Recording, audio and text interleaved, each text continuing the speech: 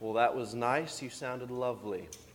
So we're going to finish up this morning our When God Hates Religion series. It'll be the last one, but I wanted to give you a preview for what we're going to be starting next week. We're going to start a new series we're calling Do-Over, the God of Second Chances. So if you have yourself been in a place where you have needed a new beginning, a second chance, or if you know somebody who's in that, we believe that God offers new beginnings and second chances, and so we're going to be looking at some people in Scripture who have been through just that thing, and hopefully it will help those of you who may be in that or will go through that, or who have been through that, to find some encouragement and some hope. So join us starting next week for Do-Over, the God of Second Chances. But today we are going to conclude the series we began 4 weeks ago called When God Hates Religion. We wanted to come up with a title that would sort of get our attention, right? We think, well, what do you mean when God hates religion? Isn't God sort of the one who invented religion? Why would he hate religion? And so the majority of this series has been focused in the prophets, those Old Testament prophets, those men that God commissioned to give a message to bring to the people of God because they had fallen away from what God had told them to do, particularly in the area of justice. We looked at some of the Old Testament. We looked at the law that God gave Moses when he brought them out of Egypt, and he told them there were basically two main aspects to the Old Testament law. One was proper worship, how they were to offer sacrifices and all of the things that were involved in their worship and their assemblies. And the other aspect was how they were to treat each other as a community, and how they were to have a concern for justice, which was a concern for equality and fairness, with a particular concern for those who were vulnerable and marginalized, making sure that the poor and women and strangers and foreigners or immigrants and children, all of these people that were at risk for being marginalized, there was particular concern for making sure that there would be no oppression in the land. And as time went on, as I showed you, they sort of fell away from this. And sometimes they fell away by worshiping other gods. They stopped worshiping in the way that God wanted them to worship, but more often than that, it seems, they fell away by continuing proper worship practice, but neglecting justice and equality and fairness, and by allowing oppression to reign free in their lands. And so one of the things we looked at is we looked at Isaiah and Jeremiah and some of these other prophets, that when God's people forsook justice, when they neglected justice and concern for the vulnerable, that God had no regard for their religious worship. As a matter of fact, he said he hated it. When they were going about their regular religious worship, but they were neglecting the people in their communities who were being oppressed, God said that their religion stunk to him, right? It was a stinky smell instead of what was supposed to be a sweet-smelling savor. So that's what we've been looking at for the past 3 weeks, and we've been focusing our time in the Old Testament prophets. But today, as we close it out, we're going to take a brief look at Jesus and some New Testament passages, just to illustrate that this isn't particularly an Old Testament concern, right? Because we're followers of Jesus. We're not ancient Jews. We still regard those scriptures very highly because they were the scriptures of Jesus, and Jesus said they pointed to him. But we're Christians. We're followers of Jesus. And so what I wanted to do today was to really emphasize that the same concern for justice and care that was present in the prophets was also present in Jesus. And the same disregard for religion when it was not associated with justice bothered Jesus just as much as it did God in the Old Testament and the prophets that he commissioned. So we're going to start out in Mark chapter 3. If you've got your Bibles, you can turn there. We'll put the text up on screen as usual, but we're going to jump in. We're going to take a peek at Jesus as he interacts with some religious people in a synagogue. This is hundreds of years after the prophets, but Jesus, as we're going to see, is going to bring up very similar concerns. Mark chapter 3, starting in verse 1, here's what Mark tells us. Mark, we believe, was he was the one who went around with Peter, as Peter was one of Jesus' original apostles, one of Jesus' original disciples. And Peter, we believe, had Mark as a translator. Mark is the one who eventually wrote down sort of Peter's memoirs. And so what we have in the Gospel of Mark are the memoirs of Peter who walked with Jesus. So here's what Mark tells us about this event in Jesus' life. It says, another time, Jesus went into the synagogue, and a man with a shriveled hand was there. Some of them were looking for a reason to accuse Jesus, so they watched him closely to see if he would heal him on the Sabbath. Jesus said to the man with the shriveled hand, "Stand up in front of everyone." So here's the Sabbath, right? Here's a concept that if we're, living in the 21st century, we don't use the word Sabbath all that often. But in ancient Judaism, the concept of Sabbath was a really big deal.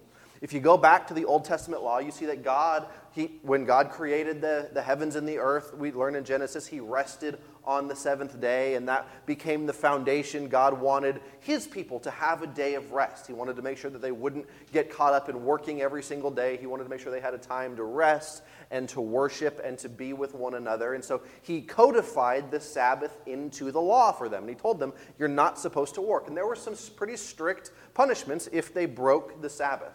Right? The Sabbath, it's even in the Ten Commandments, right? That list of 10 things. The Sabbath is one of the things that they're supposed to honor and keep holy.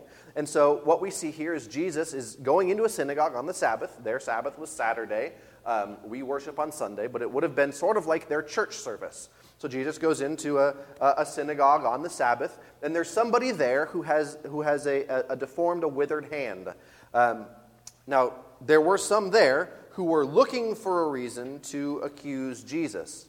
And the way they were trying to do this was they were going to see if he was going to heal on the Sabbath, because the one thing you're not supposed to do on the Sabbath is work. And so if Jesus heals this person, then Jesus is, in a sense, working on the Sabbath.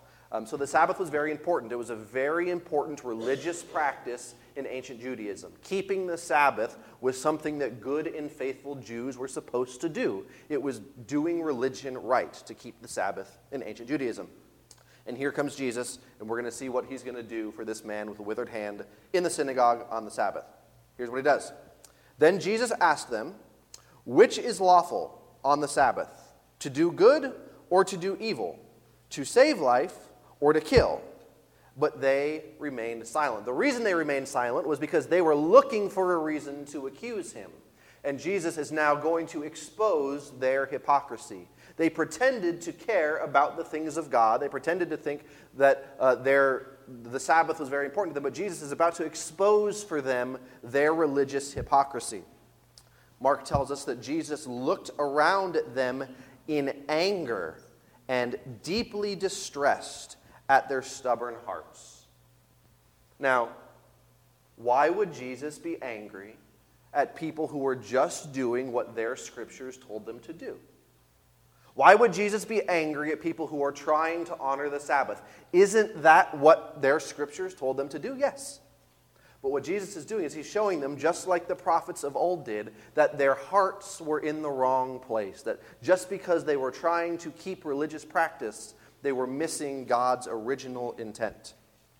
So, looking round about them in anger and deeply distressed at their stubborn hearts, Jesus said to the man, "Stretch out your hand." He stretched it out, and his hand was completely restored. Then the Pharisees went out and began to plot with the Herodians how they might kill Jesus. That seems a little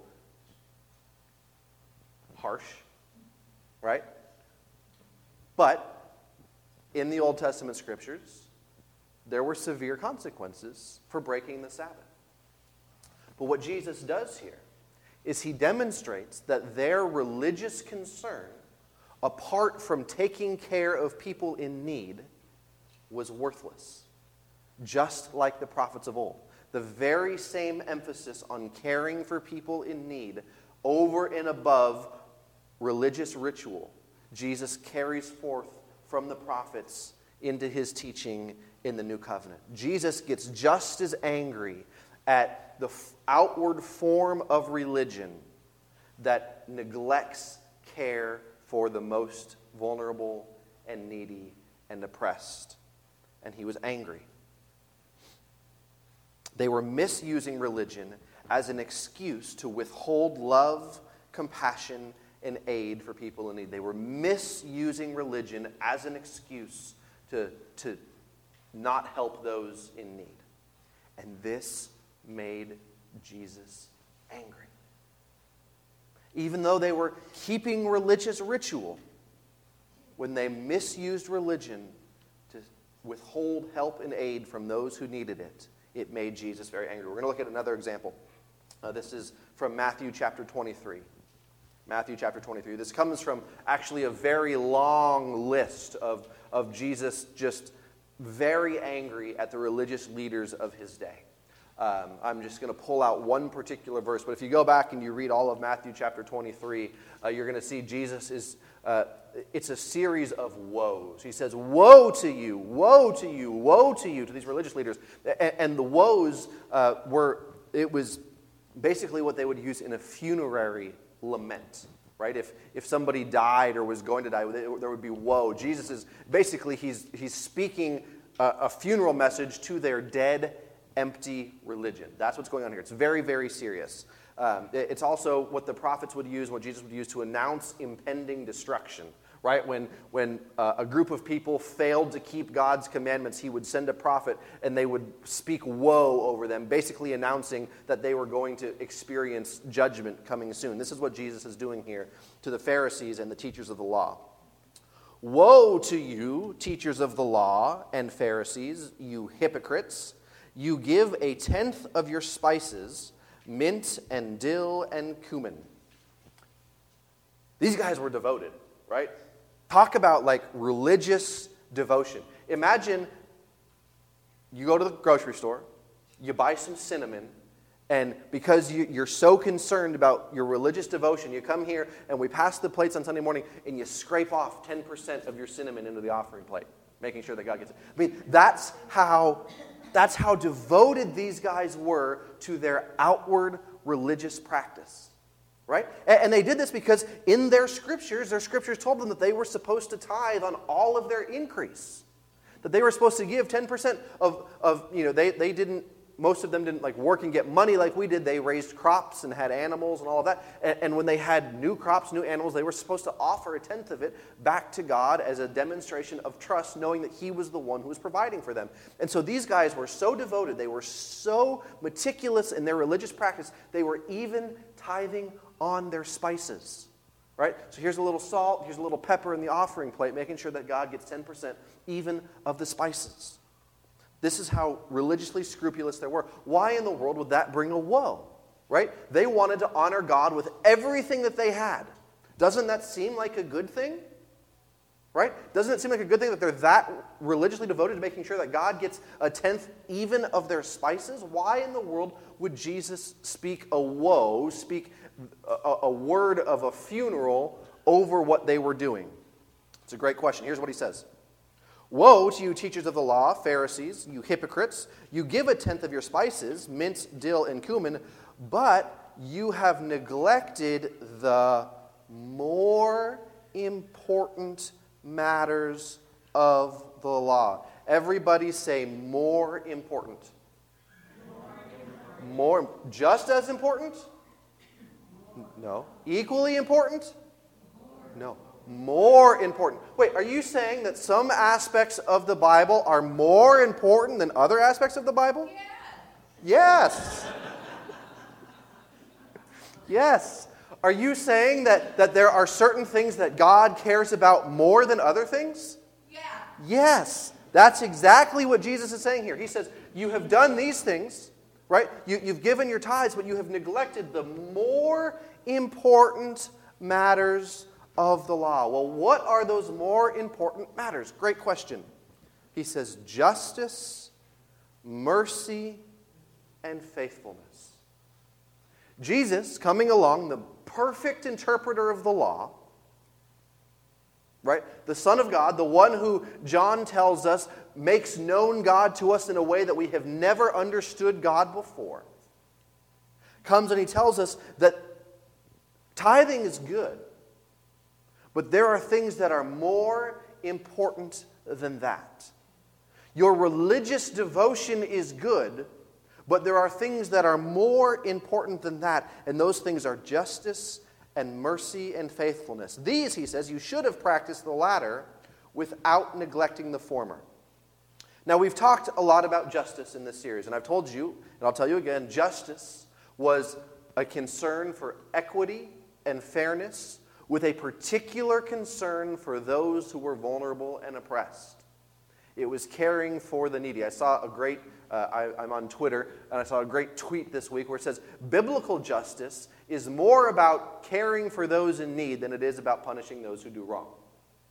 And that's very true. Biblical justice at its heart is about caring for those in need, providing for those in need, watching out for the vulnerable, those groups of people that are particularly prone to being oppressed by the powerful.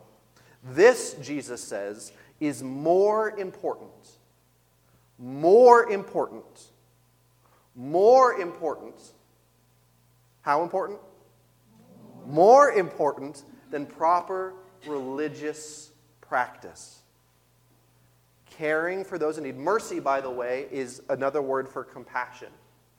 It's basically the same thing. It's compassion for those in need. These things, Jesus says, are more important than proper religious practice. Now, Jesus says you should have done the latter without neglecting the former. Now, what he's saying is, that's fine. If you want to have religious practice, that's good. You should still do that, right? He's not saying stop going to synagogue, stop tithing on all of this, stop singing your songs, stop praying, stop going to the temple. He's not saying stop doing that. He's just saying if you're doing all of that, but you're neglecting justice and mercy and faithfulness, then you're completely missing the point because these things are more important to God. As a matter of fact, I believe there's a case that can be made that God allowed people to have their religious practice for their benefit as long as they did the things that mattered most to God, right? In other words, God never needed sacrifice. Believe it or not, God didn't need their spices, right? It's not like God was cooking his food with their spices, right? God didn't need their animal sacrifices. He allowed them to engage in that practice so that they could feel connected to him in a special way. He wanted them to experience community with one another, so he allowed them to have these rituals and these assemblies and these religious practices. But mostly those were for their own benefit, so that they could experience connection with God. What God really cared about, what the prophets, what Moses shows us back in the law, what the prophets show us in their correction of the Israelites centuries later, and what Jesus again shows us a little bit later is that what God really cares about most is taking care of people. Taking care of people. Justice and mercy and faithfulness. Caring for the most vulnerable among them. God says, if you do those things, then sure, go ahead. And then your offerings and your sacrifices and your worship, then I'll listen to it and I'll hear your prayers and I'll hear your songs and I'll bless all of that. But if you want to do all of that while neglecting these things, then I'm not going to pay attention to any of this either. Because these things, justice and mercy and faithfulness, are more important. Now, that doesn't mean that we stop going to church. It doesn't mean that we stop giving our tithes. It doesn't mean that we stop singing songs and praying and reading our scripture and all of the things that we love to do. I love the songs that we sing here. I love being gathered together with you on Sunday mornings and all of that. But if all we're doing is this and we're neglecting this, then the prophets and Jesus tell us that we're missing the point. Now, we could go through the Gospels and we could have an entire, 3-4 month long series just on Jesus, giving us these examples. There are example after example after example. But I went long last week, so I'm not going to do that this week, okay? But if you doubt me, go back and read the Gospel of Mark or read the Gospel of Matthew or read the Gospel of Luke and look for Jesus' concern for justice and his anger at outward show of religion. At one point, he looks at the leaders, the religious leaders of his day, and he calls them whitewashed tombs. Right? He says, you look nice on the outside with all of your religious ritual, but on the inside you are full of death. And these were the most scrupulous church attenders, tithers, prayers that you've ever seen. Right? They looked the most religious, but because they had neglected justice and mercy and care for the vulnerable, Jesus said that it was full of death on the inside. So I'm going to give you the same bottom line I've given you the last 3 weeks because I really want this to sink in. God hates religion when it's not accompanied by justice. God hates religion when it's not accompanied by justice. All of our religious show, coming here on Sundays and reading our Bible through the week and praying and tithing and singing and all of the things that we do and the religious artwork on our walls and the religious bumper stickers we put on our cars, if that's all that our religion is, and it's not accompanied by real, tangible justice and compassion for those in need, fighting for the poor and the oppressed, and the immigrants and the strangers and the foreigners, if it's not accompanied by real tangible justice, then God hates it. It's empty and it's worthless and it stinks. Now, I've stated this in the negative for the last 3 weeks because I really wanted to make a point. Right? I called it God Hates Religion for a reason because I really wanted this point to stick. But now as we close, I want to see if we can put sort of a positive spin on this, right? It's been kind of a heavy series, right? As we've read through the prophets, and the prophets had some pretty negative things to say, and Jesus had some pretty harsh things to say. But I want to see if there's a positive spin we can put on this as we close out. So instead of focusing on what is the religion that God hates, is there a kind of religion that God likes? Is there a kind of a religion that God loves? Is there a kind of religion that God finds acceptable in His sight? Thank you for asking that question. It's a great question. Here's what James, the brother of Jesus, tells us in his letter. James says this: religion that God our Father accepts as pure and faultless is this: to look after orphans and widows in their distress, and to keep oneself from being polluted by the world. This is the religion that God accepts. This is the religion that God loves. The religion that means the most to God is not necessarily what happens here on Sundays. Which, if we're doing everything right, I think pleases God. I think the songs that we sing and the prayers that we pray and the messages that we do, I think they're pleasing to God. If it's accompanied the rest of the week by taking care of those in need. The religion that God our Father accepts as pure and faultless is this: to look after orphans and widows in their distress, and to keep oneself from being polluted by the world. In other words, what James, and by the way, this is Jesus' little brother, right? And every time I go through the Gospel of the Epistle of James, I tell you the same thing, right? What would it take to convince you that Jesus was the Son of God, that your brother was the Son of God, right? James becomes a leader in the early church. While in Jesus' early life, James didn't believe in him. As a matter of fact, James and the rest of his family thought that Jesus was crazy while Jesus was walking around. And then something happened, and all of a sudden, James is now the leader of the movement his big brother began. What would it take to convince you that your big brother was the Son of God? Nothing short of resurrection, I think. And so after the resurrection, James comes around, and he is now explaining to followers of Jesus the kind of religion that pleases God. And this is he boils it down. He says, true religion boils down to love for neighbor. True religion boils down to love for neighbor. We already saw this in Jesus' life and ministry, right? He took the entire Old Testament law, 600 or so commandments, and he boiled them down to 2. Love God and love your neighbor. But by the end of his life, before his crucifixion, he had gone from 2 down to 1. He said, by this, all people will know you're my disciples if you what? Love one another. And so what we see is that Jesus, bringing us along, showing us what God is really like, shows us that our love for God is measured not by our church attendance. Our love for God is measured not by how much we tithe, or not by how many religious posters we have on our wall, or religious t-shirts we wear, bumper stickers, not how many Bible verses we have memorized. All of these things are okay. But our love for God is measured by our love for our neighbor. And Jesus teaches us, by the way, that our neighbor is not confined to those who live next to us, or look like us, or think like us, or believe like us. Our neighbor, by the way, doesn't stop at our border, right? Jesus teaches us that our neighbor is every single human being. That we ought to have the same love for every single human being that we have for our own family. That we should extend the same kind of compassion and justice and mercy for every single human being that we would for those who look and think and believe like us. And that concern for the vulnerable and the oppressed is chief among God's concerns and chief among God's plan for his people.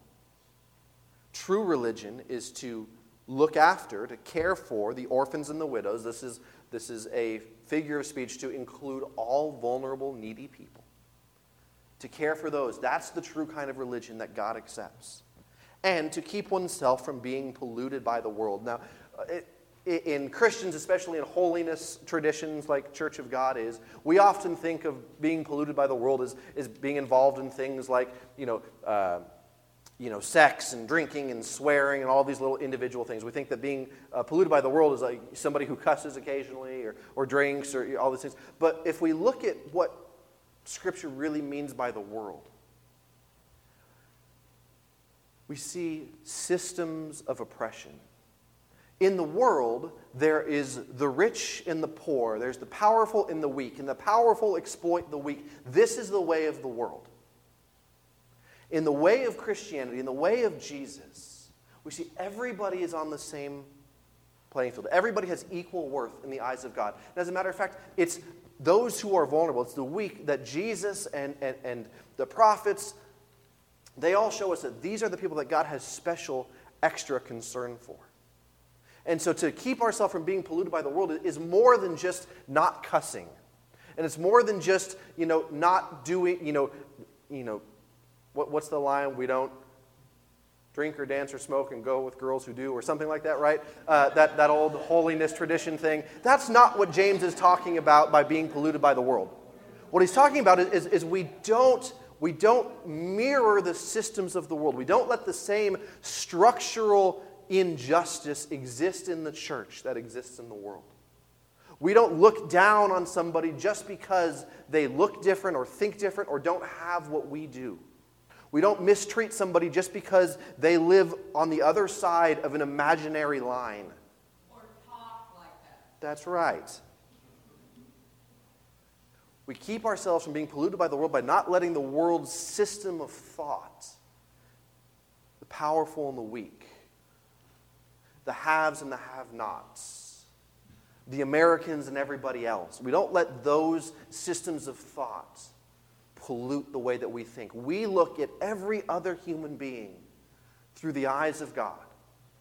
And we see that through the eyes of God, that every human being is of inestimable worth in his sight because he sent his Son to die for all of them. And he has called us then, as the people of God, to be his instrument in bringing real, tangible justice and mercy into their lives. This is the religion that God accepts. If what we do in here on Sundays isn't making us look after those in need in our communities, the prophets and Jesus and James are going to tell us that we're just wasting our time.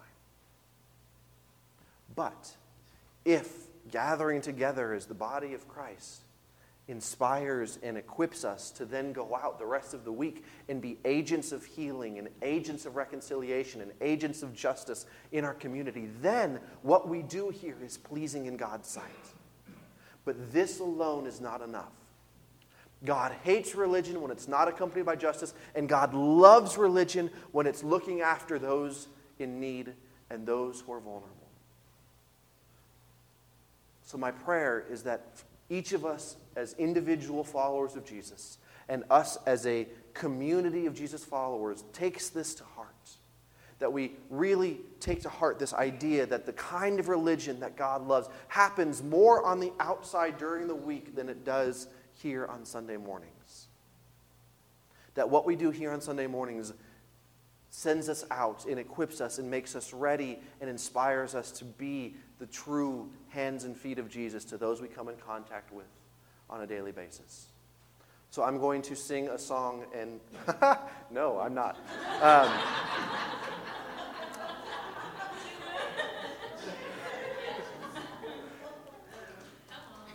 No, I'm not going to sing a song. I'm going to pray. And then Mandy's going to sing a song. And it's a song that is, I think, relates very well to, and will close out this series very nicely. So, yeah, I saw some of you like starting to get up and run when I said that. So I wanted to, yeah, that's not going to happen. All right, let's pray. Lord, this has been, in some ways, a challenging series. We've looked at some fairly heavy passages in your word. We have seen you say some things that might push some of our buttons. But God, we thank you for recording these things in Scripture. We thank you for revealing to us what your heart really is so that we can live in a way that pleases you. Father, help us to be a community of people who are concerned about the things that you are. Break our hearts for what breaks yours. Help us to see those in need the way that you do. Give us hearts of compassion. Make us agents of justice and reconciliation in our community. Father, may the words that we speak here and the songs that we sing here, may they raise us up and inspire us to go out and love our neighbor with real, tangible love. Father, as your Son taught us to pray, we pray that your kingdom would come here on earth as it is in heaven, and that we could be a community that pictures that for the world. Help show us, God, how to really love our neighbor. Help show us how to look out for the poor and the downtrodden and the vulnerable and the marginalized. Help us be agents of hope, offering real, tangible justice in our community. Help us, God, to do something. In Jesus' name, amen.